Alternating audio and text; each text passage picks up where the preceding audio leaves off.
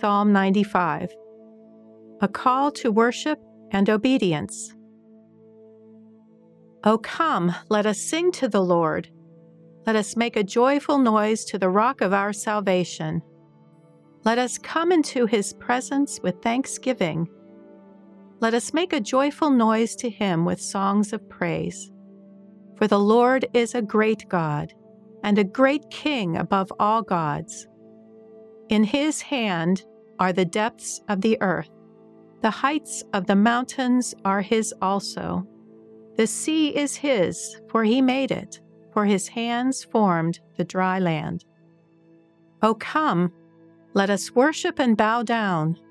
Let us kneel before the Lord our Maker, for he is our God, and we are the people of his pasture, and the sheep of his hand. Oh, that today you would listen to his voice. Harden not your hearts, as at Meribah, as on the day at Massah in the wilderness, when your fathers tested me, and put me to the proof, though they had seen my work. For 40 years I was wearied of that generation, and said, They are a people who err in heart, and they do not regard my ways. Therefore I swore in my anger that they should not enter my rest.